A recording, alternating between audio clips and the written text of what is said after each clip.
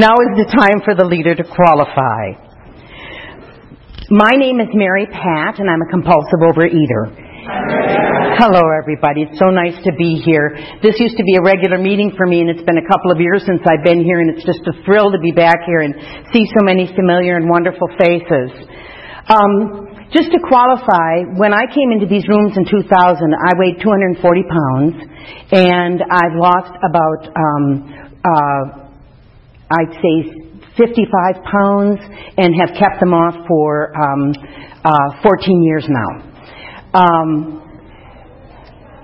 I came into these rooms because I had a compulsive overeating problem before I came into these rooms, but I have a dear friend who was my Eskimo, who kept saying to me when I would complain about my weight, or we'd go out to dinner and I would overeat, and I'd say, I can't believe I'm eating this much food. And she would say, well, you know, I belong to a program, and, you know, sometime you might be interested in coming to a meeting. And she couldn't have been more gentle or easy about it, but over time I thought, this is something I need to do, and finally came to a meeting. But my big motivation was that my dear sister, who was 14 months older than me, who was a hospice nurse, had contracted cancer, and she went through 18 months of tremendous difficulty. She had large cell B lymphoma, and they were trying to get her to stem cell retrieval, so she had a lot of processes that she went through, and she was overweight, and with the diagnosis of cancer and all the treatments that they were doing, she really blew up to about, I'd say 70 pounds more than she than her bone frame could really handle. And being a nurse, I thought it was absolutely fascinating when I would go to take care of her that all these nurses would arrive at her house with really inappropriate foods, you know, all sorts of stuff that was comfort food that was not healthy for her at the time. And I thought, this is what we do as compulsive overeaters. We comfort with food because we were comforted with food. We comfort with food. And I talked to her and said, we had a long talk about it, and I said, you know, Connie, if there's any possibility that you make this through this, let's start OA together, and we'll call one another, because we're in different cities. She was in Minnesota, and I was in Los Angeles. And unfortunately, she passed away from it in 2001, and that's when 2000 I walked into the rooms, but 2001 I really committed. And I've done all the things, for those of you who are newcomers to this program, I've done all the things that people do that abuse food. I've eaten half-frozen food. I've gone into the garbage after food.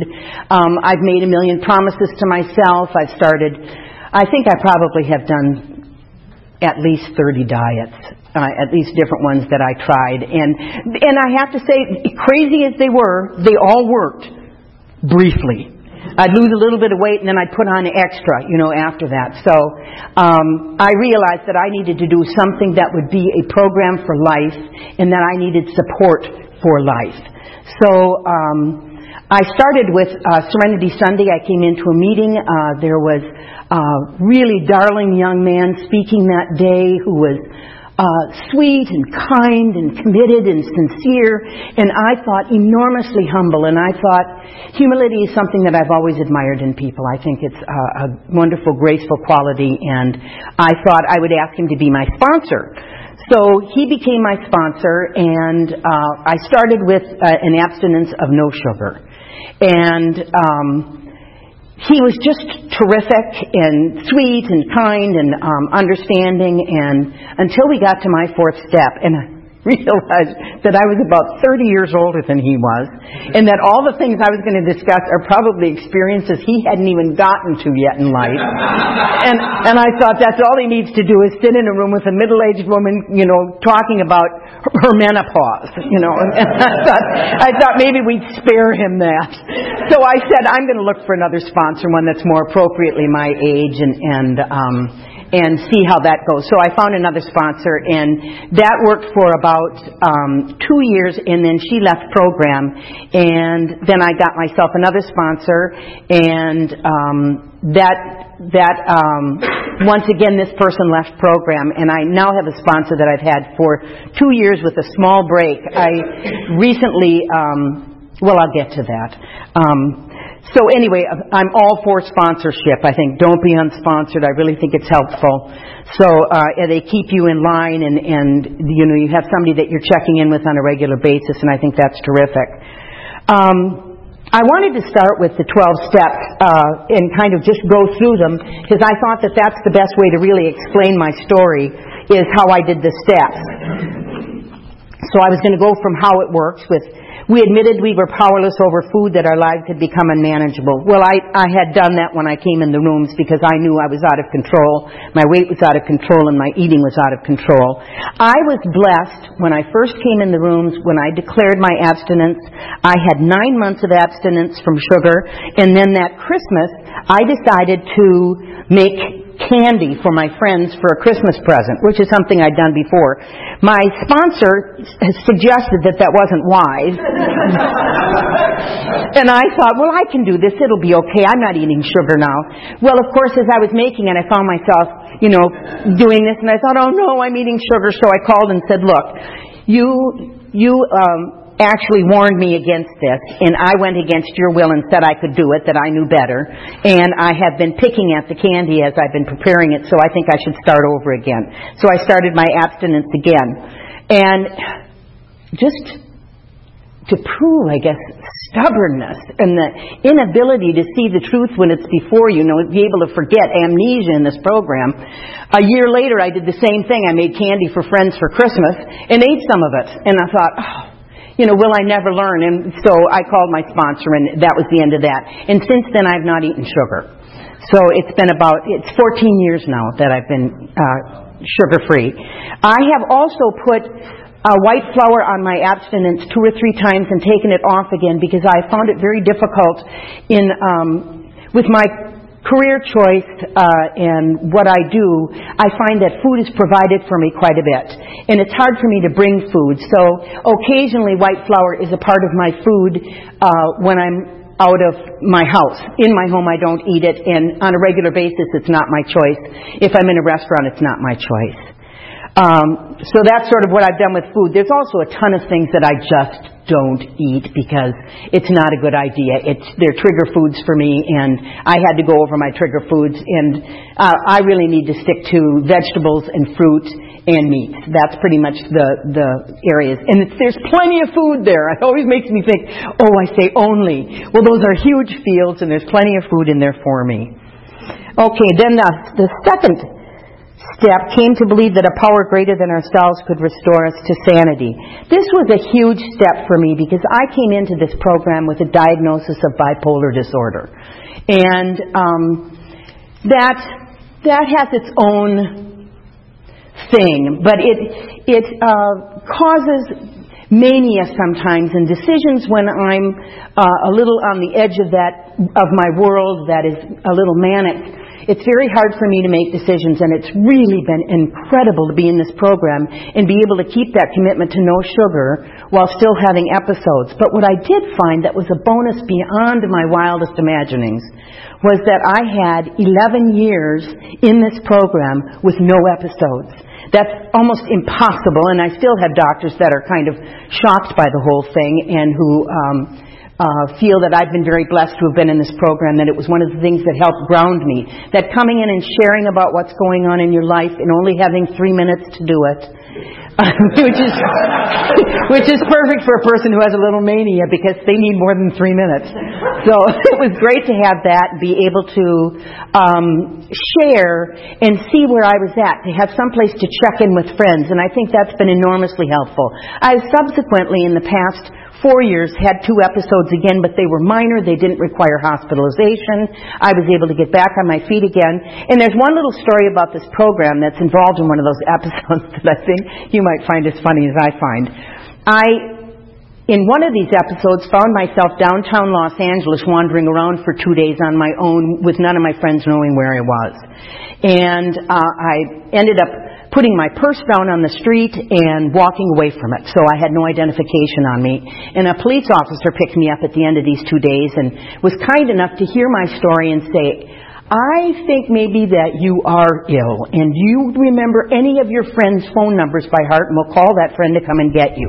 And I did remember a phone number. So while we were waiting, he said, I'm sure you must be starved. Let me buy you something. And he took me to a little, 7-Eleven store, and I bought a bottle of water and a banana. And this was much searching and wandering around till I finally found this. And he said, aren't you hungrier than that? I mean, it's been 2 days that you've been on the streets. And I said, well, no, this is what I can have. And I thought, I don't want to tell him that I don't know if I'm on a snack or a meal.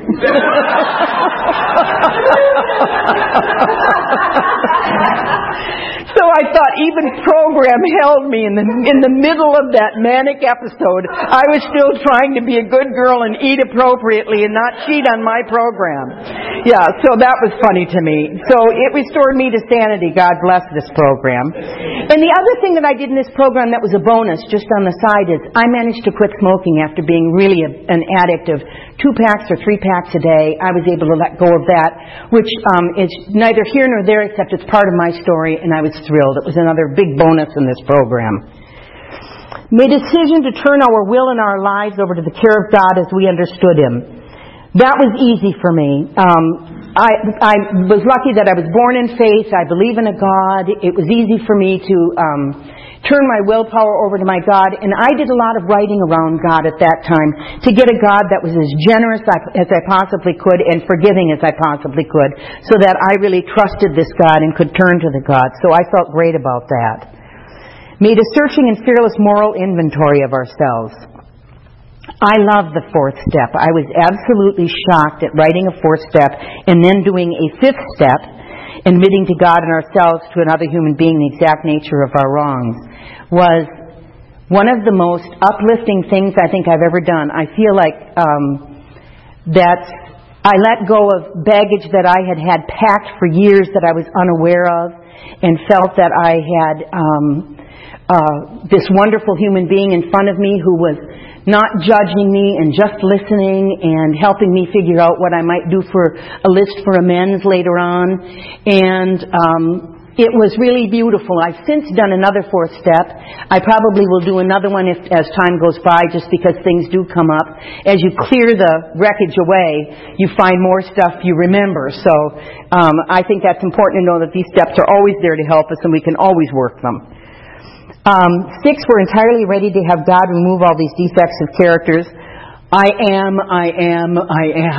still entirely ready. 7, humbly ask Him to remove our shortcomings. I think the 7-step prayer is beautiful, and I have to say, after 14 years, I still have not memorized it. I've got to read it. And that is a goal of mine this year, to really memorize that prayer. 8, made a list of all persons we had harmed and became willing to make amends to them all. I did that. Then I did it twice, and I made direct amends to such people wherever possible, except when to do so would injure them or others. In this program, I am manager of a building, and then there's the owner of the building. The owner has rules about the building, and then I, as manager, administer to them or try to assist them to the best of my ability, and respecting what her wishes are. And also negotiating the tenants. And we have a tenant in my building who's on the 2nd floor of the building, and she leaves her doors open all the time. And we have blowers who come and blow all the leaves. And she said, they're blowing them into my apartment, and she was so upset about this. And I said, well, I'll talk to them about it. And one day, I woke in the morning and heard the blowers going, and I heard them up on that floor, and I ran up and said to this man, you can't do this anymore. And he doesn't speak English very well, and we had difficulty communicating, and I know I was upset trying to communicate to him not to do this, that it was upsetting to her, and it was getting her apartment filthy, and not to blow up there anymore. Well, of course, he was under orders from the owner. I could tell he took terrible offense, and I felt like I hadn't handled it well, and I hadn't handled it gracefully. So one morning when he was there, I went to apologize to him, and I had written an inventory about this and everything, and I went to apologize to him, and he did not accept my apology. He was still so upset with me and felt that I had been so inappropriate, and that his feelings had been so hurt that he just couldn't quite get over it with a simple apology. So I thought, well, this is how this goes sometimes. So I apologized again, and I began to just make amends to him on a daily basis. We are now dear friends. He's just a lovely man. He does special things all the time in the building, and we're communicating much better. So that was just a lovely result of this. I mean, I've had other amends too that were really easy, and people said, oh, forget it, it's nothing, it doesn't matter. But I encourage anybody who's having difficulty facing that, because I was really scared of starting to make amends, that it can be a beautiful thing, and God is in it. God is in how you do it, and so is your sponsor. That's really a helpful thing. Okay. 10. Continued to take personal inventory, and when we were wrong, promptly admitted it. I try to do this every day. I try to, at night, go over my day and see if there's anything that I owe anybody an amends for, and then try to make that. And try to do it as quickly as possible. Sometimes I don't feel I need a sponsor supervision on it because it's a simple one, and sometimes I feel I need to write it out and go over it and figure out with my sponsor exactly what I should do in that situation if it requires. Because I also have, I come from Minnesota, and I don't know if it's a Minnesota trait, but it sure is amongst my friends. We apologize for everything. We think everything's our fault. So sometimes I'm apologizing for things that I didn't actually do, and I need to check in and find out if in fact do I have culpability in this. 11. Sought through prayer and meditation to improve our conscious contact with God as we understood Him, praying only for knowledge of His will for us and the power to carry that out. I do that every day at the gym and when I walk. Those are really my prayer times. And I turned off my radio in my car about 4 or 5 years ago, and I only turn it on a rare occasion. And I use that as meditation time because I find driving in Los Angeles, you can figure out where you're at in about 15 minutes, because I will get in the car and there are days when you can do anything around me and I think, oh, they probably got stuff on their mind, if this person's really in a hurry, or maybe they're rushing somewhere because they're concerned about somebody. And then there are the other days where every swear word I've ever known flies into my head and I think, oh no, it's me today, I'm the problem. So it gives me an opportunity to meditate and pray over that and calm myself down and hopefully not be the problem on the highway. 12. Having had a spiritual awakening as the result of these steps, we tried to carry this message to alcoholics or Readers Anonymous and to practice these principles in all our affairs. And that is, of course, an ongoing step which I have to work on every day.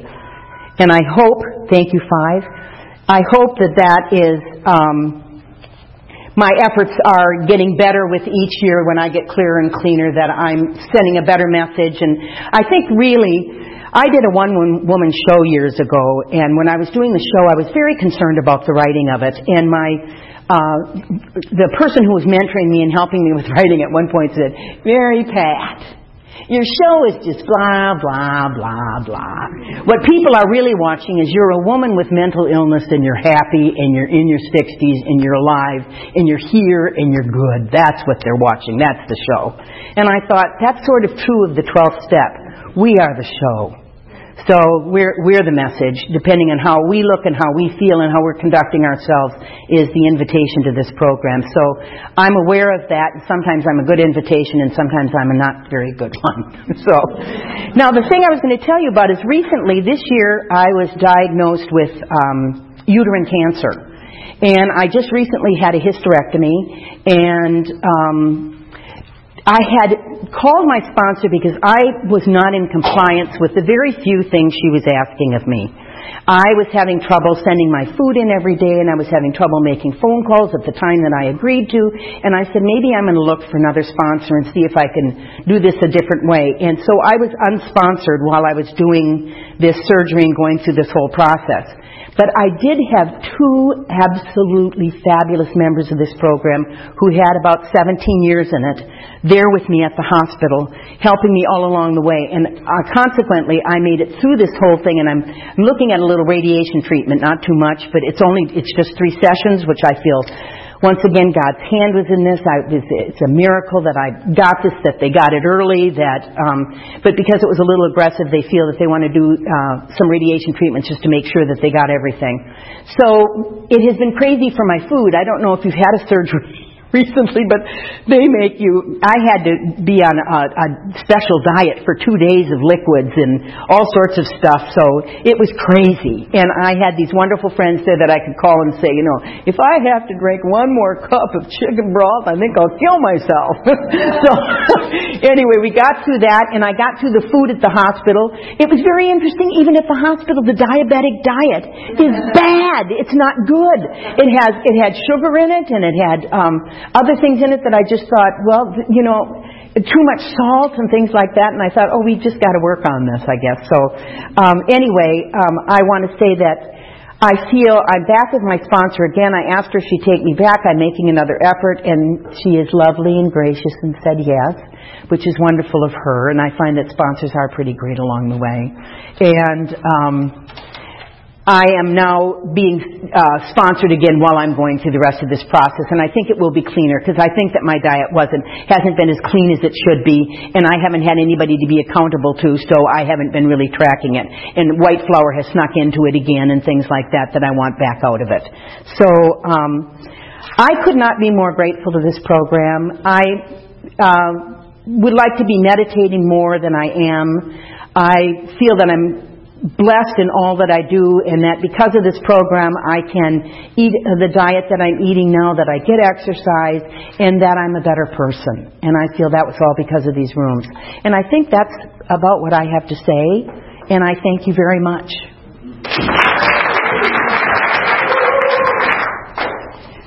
Okay. After the seventh tradition is read, this is the time for questions only. There is no sharing at this meeting. If you need to share, please do so with any one of us after the meeting. Also, please remember that the opinions of the leader are my own and not those of Overeaters Anonymous as a whole. When asking questions, you need not identify yourself. Please remember, if you ask a question, your voice may be audible on the OA podcast. Please stop at 9:35. Okay. Are there any questions? Yes. Hi, thank you. You said that you grew up with faith, and I'm wondering if your concept of a higher power evolved and programmed from how it was when you were from childhood. Okay, the question is that I had said I was raised in faith, and how did my spiritual beliefs develop over time in the program? I was raised in a Catholic household, if I can say that, and actually it was fairly liberal and good in my house. Although I was raised in the Catholic Church by nuns, and some of them were great, I have to say, believe it or not, just fantastic. But I found that we were taught a very unforgiving God, a very judgmental God. And as a young girl, the church was so male-oriented. I did not feel welcome there. I didn't feel welcome on the altar. I thought all these naughty little boys in the playground are sacred and they can take part in communion, but no girls can touch it. And I thought, that just doesn't seem fair to me. So I had problems with it as a young child. I had issues with the whole thing of not feeling welcome. So when I came into program, that was an opportunity for me to redo my God. And so I went after God and decided, I had heard the term Mother, Father, God, and I thought, that seems right to me. A Mother, Father, God that's both male and female and totally welcoming. And then I thought one day, somebody asked me, Mary Pat, what would you do if you had a bunch of children, which I don't, and you wanted them all to come home again? And I said, I'd do anything to get my kids home again. And I thought, that's going to be my God. I'll do anything to get my children home again. So I'm out there for all of them, watching all of them, and they can all come home to me. So that's my God. Yes? I was wondering, you were speaking of meditation? Yes. And what was your plan for that? What a good question. The question is that I was speaking of meditation and what is my plan for that. I am trying to get up to 5 minutes a day. I always feel that it's not quite legitimate that I lay in bed and meditate. And I think you have to sit up in a chair and do all of that. And I'm beginning to believe that you don't have to, that you can lie in bed and meditate, and that is considered valid. And I have taken some transcendental meditation, and I've done some other things, so I have different forms that I try. But what I try to do is just still my mind until the thoughts aren't so racy, and to not hold on to any of the thoughts as I'm resting. So I'm trying to do more of that, because I think that it's different than just prayer work and being quiet in my car, although that is very meditative for me. But of course you still have to have attention on the driving. So, and yeah, which you'll all be pleased to know I'm doing. You're safe on the streets, I'm paying attention. So, but that's my plan. Does that answer your question? I'm a little confused about it myself. So you're thinking about it yourself, yes. All right. Any other questions? Yes. Thank you so much. Along with working the program as beautifully as you do, for your bipolar, if it's okay if I ask, are you medicated as well? Or Yes, I am medicated. I'm medicated, yeah. I wasn't for a while, because during those 11 years they decided to take me off medication, but I did that under a doctor's supervision with a doctor who was available to me should I have any difficulty. So it's never really been completely unsupervised, but it was unmedicated for about, I'd say, 8 of those years or 9 of those years. And once I had an episode again, I said, all right, I'm in. I understand that I may have to do this for the rest of my life, and so I'm just taking it. And I'm lucky, because I found a medication that works for me that I'm not having a lot of difficulty with, so I feel very blessed that way. Yes. Yes. Resentments, long or short term, how do you deal with them using program? Well, using program, the question is resentments, how do I deal with them using program? I have to say I'm very lucky. I don't have a lot of resentments. But I think that is a result of the program. An area where I used to have resentments was jealousy with people in my field getting things that I didn't get, or that I was competing for and they won and I didn't. I now believe that nothing can keep my good from coming to me. So if it's mine, I get it. If it's not mine, then I just have to take a deep breath and let it go, because it's not mine. It's not my job. It's not a thing that's going to be important in my spiritual development. And I'm pretty good with that. If I do get a resentment, I take it to my sponsor and we work out how we should handle it. Should I do some writing on it? And, but I haven't had one for a long time. I have to say, lucky me. Yes, Carol. So I think one of the comments you said is about white flour, you want to clean up your food with the white flour. What action steps are you taking to do that?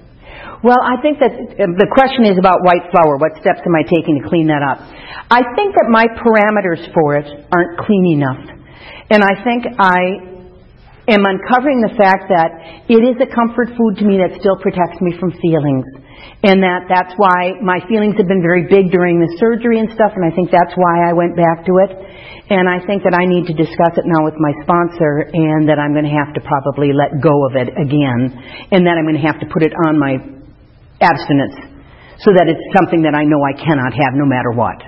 And I'll probably be weeping for the next 2 months.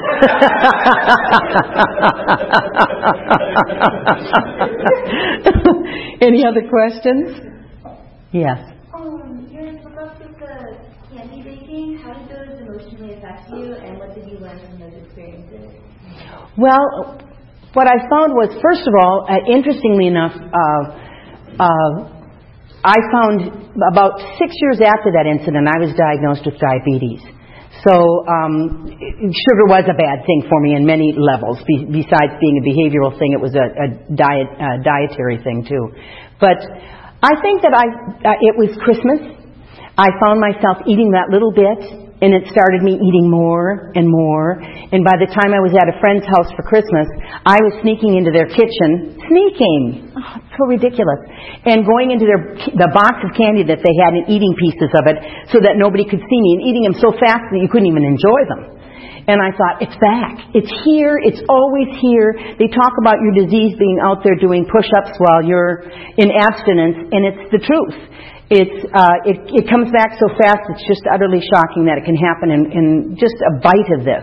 And also, we have no power over what happens after we've eaten that first bite. The only power we have is not taking that first bite. So I had to get back into the place where I had some power, which was absolutely no, I cannot have it. So that's where I went again. And it's easier there. It's easier to say no than it is to eat a bite and try to stop it. Because there's always a few days, or there's a period where I don't know if I didn't necessarily tell my sponsor right away. I waited a couple of days because I thought I could get control of it so I could call him and tell him it's all over. I didn't want to call him, say I'm in the middle of it. So, I want to be better than I am. I think with a sponsor it's very tricky because it's about being exactly where you're at and being honest about that, and that's hard. Yeah, you're welcome. Yes. Thank you. How do you handle asking for help? If something's going on for you, like in something like you've been going through, do you reach out to a group of people, or how do you handle it when you need to ask for help and you don't want to? The question is about asking for help and how do you handle that, particularly when you don't want to. I'm really blessed in my life with some great friends, and a couple of my great friends are in program, and that's really important to get a couple of friends in program that you trust, that you have an intimate relationship with. And sometimes they'll even help you. They'll tell you, I think you're in trouble and you need to, or they'll see something and they'll, suggest that maybe you want to talk about it. I was very lucky because of this whole ordeal going on. I had a dear friend who was at my house when I realized that I might be in trouble. I had a friend who said, you cannot go to the doctor alone. I'm single, and I don't have children, and I don't have family here in Los Angeles except friends. And they jumped right on board and volunteered. And as a matter of fact, a dear friend in program who's been struggling said, it would be good for my abstinence to take you to your first radiation appointment. So he's taking me to my radiation appointment, which I just think is great because it's a benefit for him, and it's a huge benefit for me that he's taking me, and I think it's wonderful. So I reach out despite the fact that it's hard. But it's easier when you've got a good friend. It's easier for me than making a phone call to an anonymous person. Because sometimes you can unload there and walk away and you still got the problem and nobody's there to help you. So, you want to find somebody close that's willing to. Yes, Carol. Thank you so much for your share. My pleasure. It's kind of piggybacking on what you just said, but I'm wondering if you, and I imagine you do have some anxiety around some of these health conditions, an episode creeping back in, what's going to happen. Mm-hmm. And I'm just, I think it's a human reaction to have anxiety in these situations, and I'm just wondering how you work your program around that anxiety, like allowing yourself to feel it, but also working the program. Right. This is a question about anxiety and how do you deal with that around issues that come up in our lives, and how do you do that in program. I think I'm pretty much a trooper. I'm brave in the face of what's going on, so I go in and I do these things and I see the doctors and I get my pronouncements, and I'm always trying to make the doctors feel better about what they're telling me, and and they know it, because they keep saying, how are you? Are you okay? Oh, I'm fine. Don't worry about this. I mean, I suspected it might be cancer. And they're, so it is hard for me to get to my feelings. And I think that is one of the things that I'm wrestling with a little bit, is I think that the compulsiveness that's entered some of my eating, I think, is a result of not really dealing with the feelings. But I do feel, once again, that I've got this wonderful God that is in my life. I take it to God and try to allow myself to feel the feelings when I have some privacy or when I'm with a friend. It's just hard for me with somebody who's new to completely express my feelings. But I have a team of doctors that are absolutely fantastic, and that makes a big difference too. And Twice I was encouraged to leave one doctor because you have the world's longest wait in his office. It's 3 hours at an appointment with him. But I realized the reason why it's 3 hours is I really watched him, and while I was in the waiting room, I watched how he behaved with other people. First of all, he is brilliant in his field. But when you're in his presence, he gives you 100% of his attention. And he really knows what's going on with you. So the appointments take a long time because he takes a long time with each patient. So when it's your turn, you have his undivided attention, which is unusual with doctors because they're usually so distracted with other things. But it's one of the things that makes you wait for him. If you want to go to him, you wait for him, but he's terrific. Yeah, yay. Well, I'm glad you've got some good ones, but I'm sorry about the wait. I have to meditate and pray during the wait, and of course they've got they've got the TVs on in the hallway, and I think, because I bring literature in that I want to read and stuff like that, and I've been bringing in OA literature to help me, which is helpful in the waiting room. Does anybody else have a question? Yes. Has your family been supportive of your OA abstinence, and how this has supported you in other ways in this program? The question is, has my family been supportive of my OA program, and how have they been supportive in other ways? I am blessed with a really lovely family. I'm nuts about all my family, and we all get along. And they have all, over the period of years that I've been in program, everybody but my one sister has been diagnosed with diabetes. So everybody needs to get off sugar. So they are all really envious that I'm off it. They have not walked into these rooms yet because they say, I don't know if I want to go in and share with people that I don't know and strangers, and this just isn't. So they may or may not be able to get over that obstacle, but in the family, they all admire what I'm doing, and I have to keep explaining to them that it's not me. That of my own volition I'd be in the same place they are right now, but because I do come in these rooms and I've got so much support, and I've got the program, and I'm doing the work, it has made a huge difference.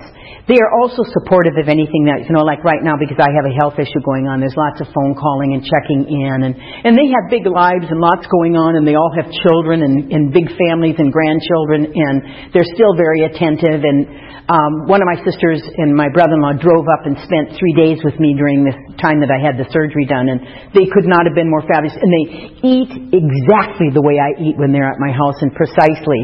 And when we go out, finally when we would go out, I said, you're welcome to eat desserts. I'm not eating them, but you are welcome to do that. I mean, you don't have to not do that in front of me. And finally my brother-in-law said, I just want a piece of pie. And I said, have your pie.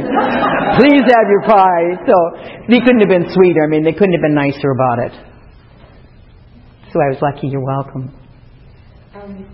You go to an event and you're feeling a little edgy, and there's dessert, and everyone's having it and going on with their lives.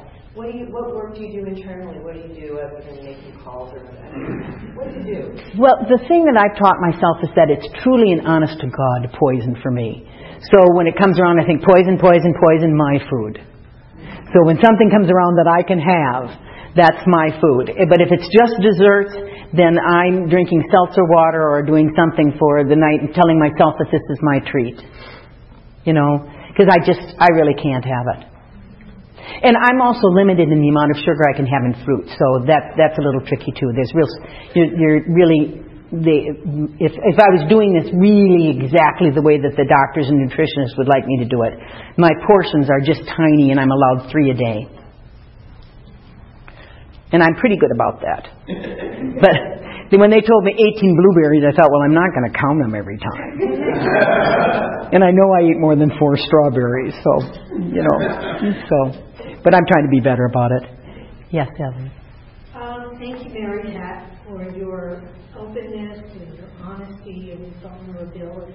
Mm-hmm. You talked about work with your sponsor and the fact that you've not called in and food. You didn't send your food in, and now you're back. What is it that you're going to do differently, or why do you think it'll be different this time? Well, I've been pondering that because I want it to be a success this time, and I don't quite know what took me out the last time. I think it's because my life is very sporadic. There's no routine to it. So I will find myself getting home at 10 o'clock or 11 o'clock at night, and I want I want desperately to go to bed because I go to bed earlier than that. And I just have to stay up and send that email off. I've got to send the email off of what I've eaten. And I need to make that a top priority, that it's the same as brushing my teeth and washing my face. I've got to send in my food. And I think that's the only way I can look at it. And I haven't looked at it before like that. I thought, maybe I'll do it in the morning. I'll get up early and do it. And haven't gotten it done and had to race out the door to go somewhere. And I just need to make it a top priority. And that has been hard for me. And I think it's intrinsic to my really having success in this program, because my doctor would really like me to get 20 more pounds off, and that's going to require some work on my part. And I have to do things differently in order to do it, because I've been trying to do it for a couple of years, doing what I'm doing, and it ain't working. So, yeah, thank you. Anybody else? Yes. So, any self-righteous anger that's going on? Interestingly enough, I don't have any anger about this. I feel like I am so lucky to have had the life that I've had, that even when this whole cancer thing came up, I thought that might be a thing that would make me angry at God. Why me? I didn't feel that way. I thought, gee, I'm so lucky that I got through this the way I did. And everybody's got to go sometime. And I am so blessed that I am 65 years old, because my sister left this planet so much younger, and with kids that she didn't get to see to the fulfillment of their being raised and to having children. And I feel like I've been blessed with all of that. So now, that's how I feel saying this right now. Actually confronted with that they had said, Mary Pat, there's nothing we can do for you, and you've got a matter of months to live. I don't know where I'd be at then, but right now I'm so hopeful that this is not a big deal and that I'm going on, that I feel pretty good. But every now and then I think self-righteous anger is what grips me in the car. So, and then I have to, meditate and pray. So is that our time? Thank you, Carol. Okay.